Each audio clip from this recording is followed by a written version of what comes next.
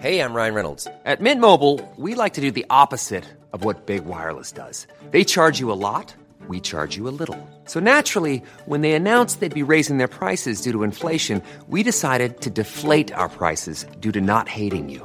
That's right. We're cutting the price of Mint Unlimited from $30 a month to just $15 a month. Give it a try at mintmobile.com/switch. $45 up front for 3 months plus taxes and fees. Promo rate for new customers for limited time. Unlimited more than 40 gigabytes per month. Slows full terms at mintmobile.com.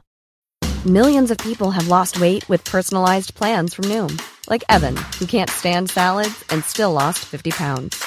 Salads generally for most people are the easy button, right? For me, that wasn't an option. I never really was a salad guy. That's just not who I am. But Noom worked for me. Get your personalized plan today at Noom.com. Real Noom user compensated to provide their story. In 4 weeks, the typical Noom user can expect to lose 1 to 2 pounds per week. Individual results may vary. Hi, I'm Daniel, founder of Pretty Litter. Cats and cat owners deserve better than any old-fashioned litter. That's why I teamed up with scientists and veterinarians to create Pretty Litter. Its innovative crystal formula has superior odor control and weighs up to 80% less than clay litter.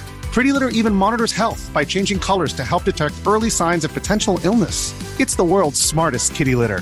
Go to prettylitter.com and use code ACAST for 20% off your first order and a free cat toy. Terms and conditions apply. See site for details.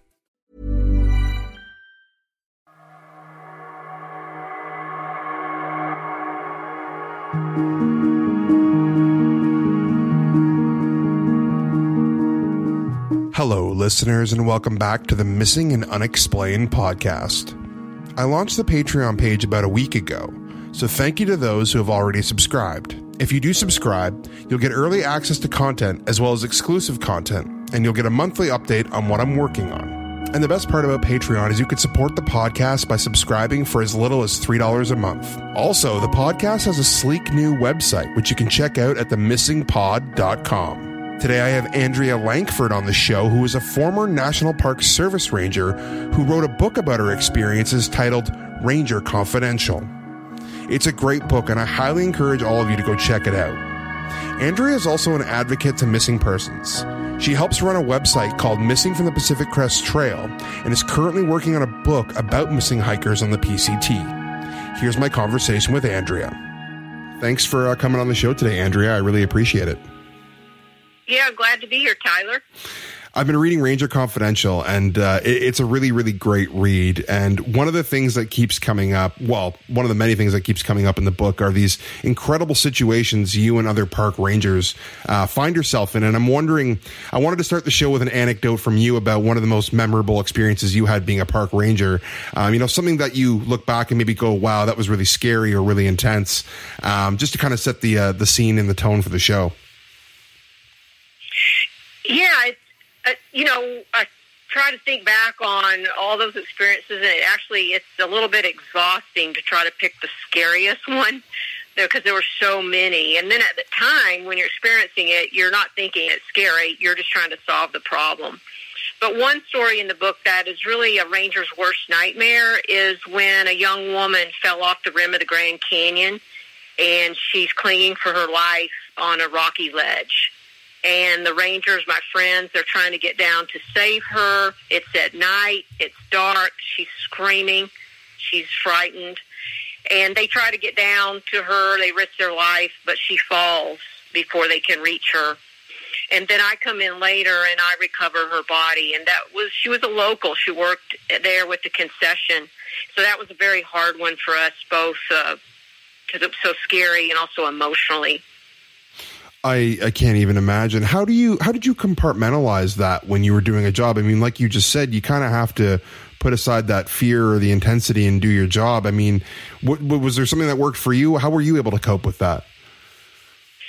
Well, I was young when I was a ranger. I was in my 20s and 30s, and we tend to use a lot of tombstone humor. You do compartmentalizing it often. We drank too much and partied too much, sometimes after the fact. More immature ways to cope. Often, now that I'm older, I'm a nurse now, I'm more accustomed to being present with tragedy and being emotionally present for people when that's happening. But when I was younger, you definitely distance yourself. Yeah, I bet. And I don't want to talk all doom and gloom today, although we are talking about a lot of somber subjects. But I'm wondering, can you tell me overall, I mean, it must have been pretty amazing to be a park ranger and to experience everything, that you got to experience in some of the most pristine outdoors in North America. I'm wondering, can you tell me, when you look back, like, what do you think about? You must catch yourself smiling and think, wow, that was a really amazing job at times. Yes, they say rangers are paid in sunsets often, and living in a national park when you're a young, outdoorsy person and the camaraderie, you're also with other young, outdoorsy people, it's the best.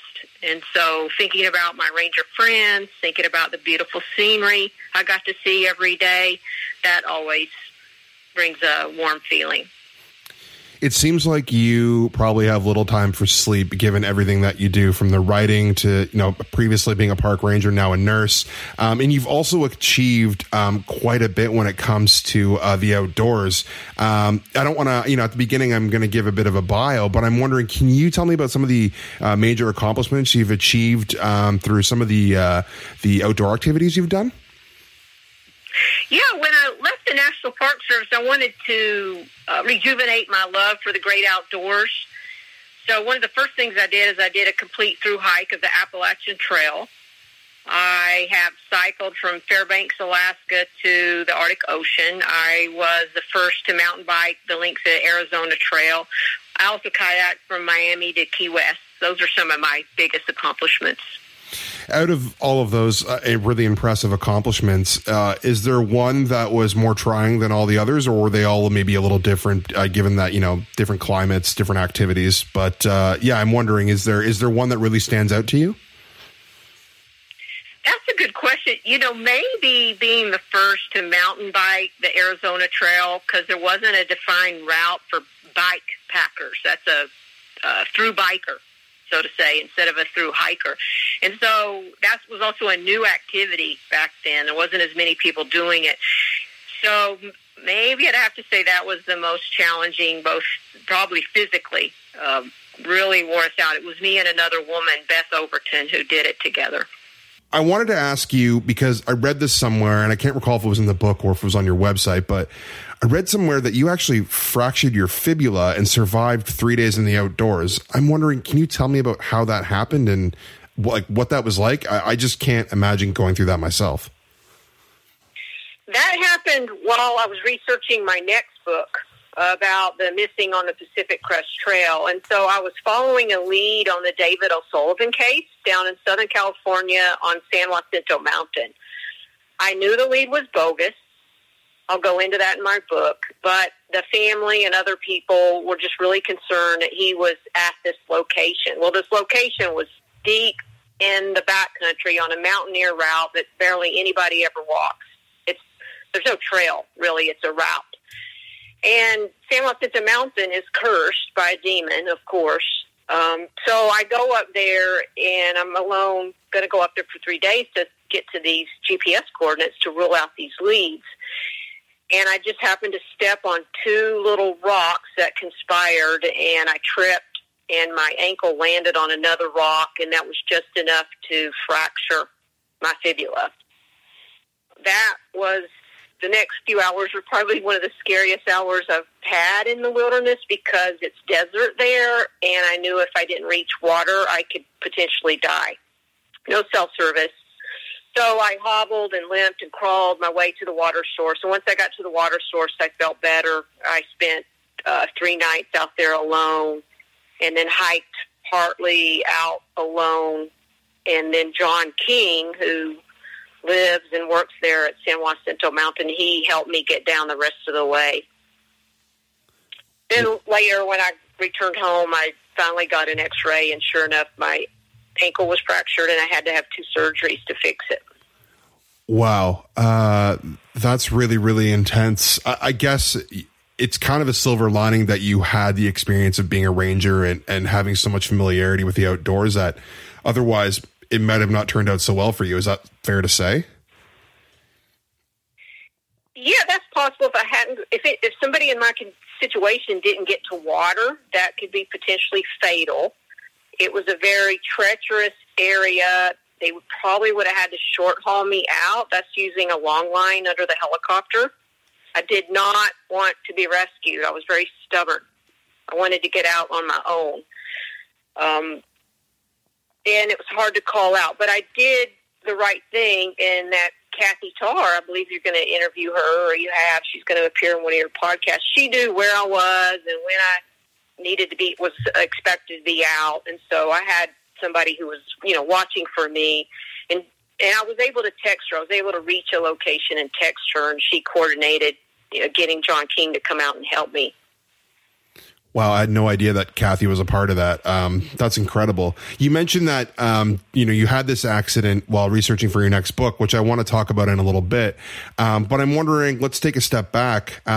You also run a blog about missing hikers on the Pacific Crest Trail. And I'm wondering, in general, how did you get involved with missing persons on the Pacific Crest Trail? Was that something that, through being a ranger that inspired you to advocate for that? Or was it something else? Yes and no. As a ranger, I worked many missing hikers, overdue hiker cases. Most overdue hiker cases are resolved within 48 hours. Most of them are found. I did have some cases where the person wasn't found right away. And so that's always sticks in my mind when I work a case and the person wasn't found by us as kind of a failure. It haunts me a little bit. Then later I was tagged to help a documentary crew do a show about missing hikers, and that's how I learned about the Chris Sylvia case. He's the first PCT through hiker to go missing that's still missing.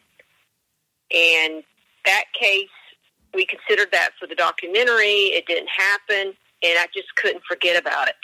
So I started to research that case, and I asked the family for their blessing to investigate the case, and they gave me their blessing. And that's what jump-started me or initiated me into the 3 hikers who are missing on the Pacific Crest Trail. And we talked about this, when we spoke before, that your book is focused. If you're looking for plump lips that last, you need to know about Juvederm lip fillers. With Juvederm Volbella XC and Juvederm Ultra XC, your lip look, whether it's subtle or bold, can last up to 1 full year with optimal treatment and no additional maintenance. Find a licensed specialist and see if it's right for you at Juvederm.com today. That's JUVEDERM.com. Add fullness to lips in adults over 21 with Juvederm Volbella XC or Juvederm Ultra XC. Do not use if you have severe allergies or a history of severe allergic reactions, or if you're allergic to lidocaine or the proteins used in Juvederm. Tell your doctor if you have a history of scarring or taking medicines that decrease the body's immune response or that can prolong bleeding. Common side effects include injection site redness, swelling, pain, tenderness, firmness, lumps, bumps, bruising, discoloration, or itching. As with all fillers, there's a rare risk of unintentional injection into a blood vessel, which can cause vision abnormalities, blindness, stroke, temporary scabs, or scarring. For full, important safety information, visit Juvederm.com. Millions of people have lost weight with personalized plans from Noom. Like Evan, who can't stand salads and still lost 50 pounds. Salads generally for most people are the easy button, right? For me, that wasn't an option. I never really was a salad guy. That's just not who I am. But Noom worked for me. Get your personalized plan today at Noom.com. Real Noom user compensated to provide their story. In 4 weeks, the typical Noom user can expect to lose 1 to 2 pounds per week. Individual results may vary. From what I understand, your next book that isn't out yet, that is coming out, is around these 3 hikers, Chris, David, and this other one you were just talking about. I'm wondering, can you tell me a little bit about why you took that approach? Is it because those 3 cases are the most famous, or is it just because there isn't that many missing persons on the trail to look at? I'm just curious, why you chose those 3 cases, and maybe what your approach has been like writing those 3 cases and writing the book. Yeah. So I started looking into the Chris Sylvia case. I thought I could maybe solve it because his gear was found on the trail. And any good investigator is going to look for connections and history, what happens to other hikers on the trail. And from that I learned about Chris Fowler, And I learned about Kathy Tarr, how she was searching for Chris Fowler, and then she was going to come down to San Jacinto and search for David O'Sullivan. So these are I call them the PCT missing. You got Chris Sylvia, who disappeared in February 15, Chris Fowler, who disappeared in October 2016, and David O'Sullivan in April 2017. So I learned you had 3 young men, one each year, 3 years in a row, all through hiking the Pacific Crest Trail. They vanished, and nobody can find them. So that is just sort of a step-by-step process. I got deeper and deeper into investigating all 3 of those cases and meeting other people who were also trying to find them and solve this mystery. I have a series about Chris Fowler coming out pretty soon, but I'm wondering, I've looked into David's case a little bit as part of the podcast, not much about the other Chris. I'm wondering, do you see any similarities? Like now that you've researched all 3 cases very thoroughly, what stands out to you? Are there any patterns or trends emerging through your research and your writing? It's like yes and no. It's sort of all over the place. All 3 of them were carrying a book and reading a book when they disappeared. They were all 3 young white males. They were all 3 single. Their personalities are all different, but they were all drawn to the Pacific Crest Trail to kind of, enjoy nature, but also, be a part of a pilgrimage that would maybe help them grow spiritually. Now, the other similarities, then it's just all over the place because they haven't been found. There's so many theories, and some of those theories dovetail with the different hikers, and then some of them don't relate at all. There's just a lot that could have happened to either one of those 3. Yeah, and I would love to go into specifics, but I want to hold on theories and stuff like that until my series about Chris comes out. But I'm wondering, it seems like the biggest probability for when someone is doing a hike like the Pacific Crest Trail that is a multi-month through hike, there is a lot of opportunities for things to go wrong. I mean, whether it's the weather, an injury, hypothermia. Is that something that you're sensing with these missing hikers? Is that, a lot can happen in the outdoors, and if you get lost or you find yourself in a bad spot, things can get bad pretty quick? Or is there maybe something more nefarious at play? That's a good question. Now, as a park ranger, I'm very accustomed to, there's about 50 ways you can die out in the wilderness. And there have been 13 through hikers who have died on the Pacific Crest Trail. Now, on the PCT, none of those were murdered. There was a trail runner named Andy Elam who was murdered on the PCT. I don't have the exact day. I want to say it's 1994. But there's not been a through hiker who was murdered on the Pacific Crest Trail. You may be familiar on the Appalachian Trail. That's different. Several through hikers have been murdered on the Appalachian Trail. But for some reason, the PCT, the deaths that we know about, the people we've found, it's mostly by falling, a few by drowning, some exposure. One guy died because a tree fell on him. There's a heat stroke.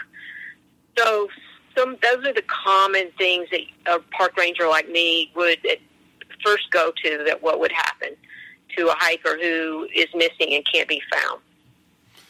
The interesting thing with these 3, though, is that so much resources have been put to finding them, and nobody can. Yeah, and I imagine you, with the experience of having been a park ranger and being very familiar with the terrain and the outdoors, gives you a really good keen sensibility to what may have happened with these men. And it's interesting that you brought up the Appalachian Trail, because I was just thinking about that, because I have heard of those cases where people have been murdered, and I'm wondering, is there something unique about the Pacific Crest Trail? Like, do you see it as being more hazardous than, say, the Appalachian? Or are they just different? Like, I'm wondering, is there a bigger danger hiking the Pacific Crest Trail than other through hikes? That's a good question. I don't know if I've studied it statistically enough to have a strong opinion there. The Pacific Crest Trail is more isolated than the Appalachian Trail. The Pacific Crest Trail, because in the West, you have to deal with elevation, altitude changes. And that is a different thing than what people on the East Coast are accustomed to. So you can be hiking in the desert, for example, in Southern California and get sunburn, lose your hat, have blisters from sunburn, you're dehydrated, and then you're getting ready to go up San Jacinto. You are not ready to go up to above 10,000 feet and have to post hole through deep snow because maybe your mindset isn't ready for how that can change just based on elevation. So that is one thing that stands out to me as a possible problem on the Pacific Crest Trail, especially with new hikers. In your research, and this kind of ties into what you just said about new hikers, is inexperience a big factor in a lot of these disappearances? People maybe not being ready for such a tough endeavor like the Pacific Crest Trail. Is that something you've seen? Oddly, not really. I see that a lot of people not ready who get in trouble and get rescued. But with these three, that's not really the case. David O'Sullivan was pretty new, but he was a smart guy, and he had practiced. Chris Fowler was getting ready to finish, so he was an experienced hiker. Chris Sylvia had experience. He hiked a couple of weeks on the Appalachian Trail. I would call him an intermediate backpacker. So these young men, they were not necessarily, David O'Sullivan would be the most novice, but they were, they weren't really foolhardy or foolish, not in that sense. They weren't that naive. I think that's really well said, because from my research, mostly about Chris and David, that seems to be the case. I only got a couple questions left here. I wanted to ask before I forget, what do you know when your book is, what the title is going to be and when it's going to be out? Is that something you can share with us? Yeah, the title, the publisher will pick the title, and so that's not been picked yet, but it will be about the people searching for the PCT missing. It'll be about the three missing and the people who are trying to find them. I'm hoping it'll be out summer of 2022. Okay, great. We'll look for it. And anyone listening, check out Ranger Confidential while you're waiting. It's a really it's an intense and eye-opening read. Before I let you go, I want to talk a bit more about Chris Fowler, because again, my series is going to cover, his story in depth. And I'm wondering, you've spent you've spent more time than me looking into it. And I'm wondering, is there anything about Chris's case in particular that really stands out to you? And I know I didn't really give you this question ahead of time, but I'm curious if, whenever you look into Chris's disappearance, is there something that you keep coming back to that nags at you a little bit? Yes, there is. And with his, it's the sightings. There's several people I've interviewed who believe they saw him. And I've interviewed some of them on the phone. I've met some of them in person. They were all fairly adamant that they saw him. And so they contradict, because if this person A saw him at site 1, then it's not possible that person B saw him at site 3, just based on timing. So to me, that's very haunting when someone's looking you in the eye and they said, I saw him. He said his name was Sherpa. And so even if only one of those sightings is true, it is very hard to determine where he got into trouble.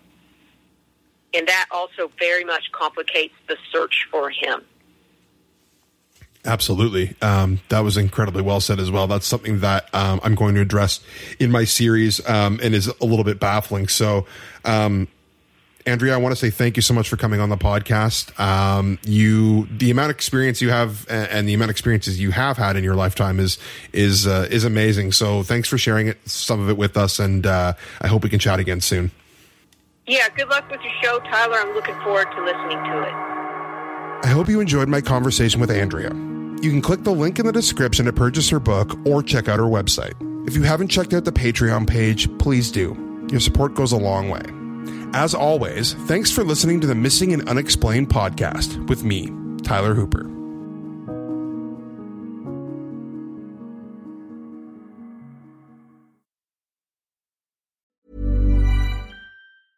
Hey, it's Danny Pellegrino from Everything Iconic. Ready to upgrade your style game without blowing your budget? Check out Quince. They've got all the good stuff, shirts and polos, activewear, and fine leather goods, all at 50 to 80% less than other high-end brands. And the best part? They're all about safe, ethical, and responsible manufacturing. Get that luxury vibe without the luxury price tag. Hit up quince.com/upgrade for free shipping and 365-day returns on your next order. That's quince.com/upgrade.